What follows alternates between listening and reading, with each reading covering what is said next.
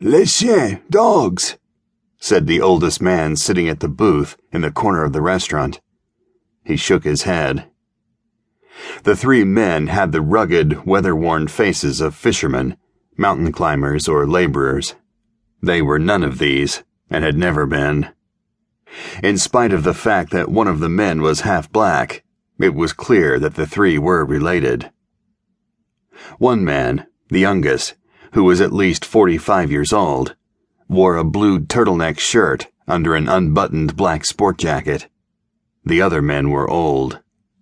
The half-black man was about 70. The third man, who had said dogs in a voice of uncertainty, was close to 80. The two old men wore white polo shirts under sport jackets. All three men were lean. All three were armed, making no effort to hide the holsters and weapons under their jackets. Noise filled the room. Smoke filled the room. The people who filled the room laughed, talked, drank. Everyone, fishermen, shopkeepers, petty criminals, drug dealers, pimps and prostitutes, was careful not to look at the three men who sat talking, eating shrimp, and drinking wine. These were special men, dangerous and dour men known to the underbelly of Marseille. The waiter, who had known and served them for more than 2 decades, approached them cautiously, said nothing, and brought them whatever they ordered. The oldest man always ordered and said, "Bring whatever is fresh." He didn't bother to order wine or after the main course shrimp or squid. And the waiter had done as he had been told, and as he had not needed to be told. He filled the wine glasses when they were empty and retreated quickly after he had done so. "You're certain about the money?" asked the half-black man. "If we can take over independent operations in Moscow, Bombay, Osaka, New Orleans, Hamburg, Buenos Aires, and Cairo," the youngest man said, "we will be insured of an initial income of 30 million a year." "Francs?" asked the oldest man. "American dollars," said the youngest man. "And we can expand. Take over or start operations in Taiwan, Sydney, Singapore. It is almost limitless. This could mean more than the drug income, the protection business, almost limitless." The oldest man drank his wine and shook his head, still not convinced. "And we must go to Moscow?" asked the half-black man. "We must start there," said the youngest man. "It is well organized, and the young lunatic who has taken over has ambitions much like ours. We absorb him or eliminate him. We meet with him, see his operation, judge him. If we don't like him or what we see, we deal with it."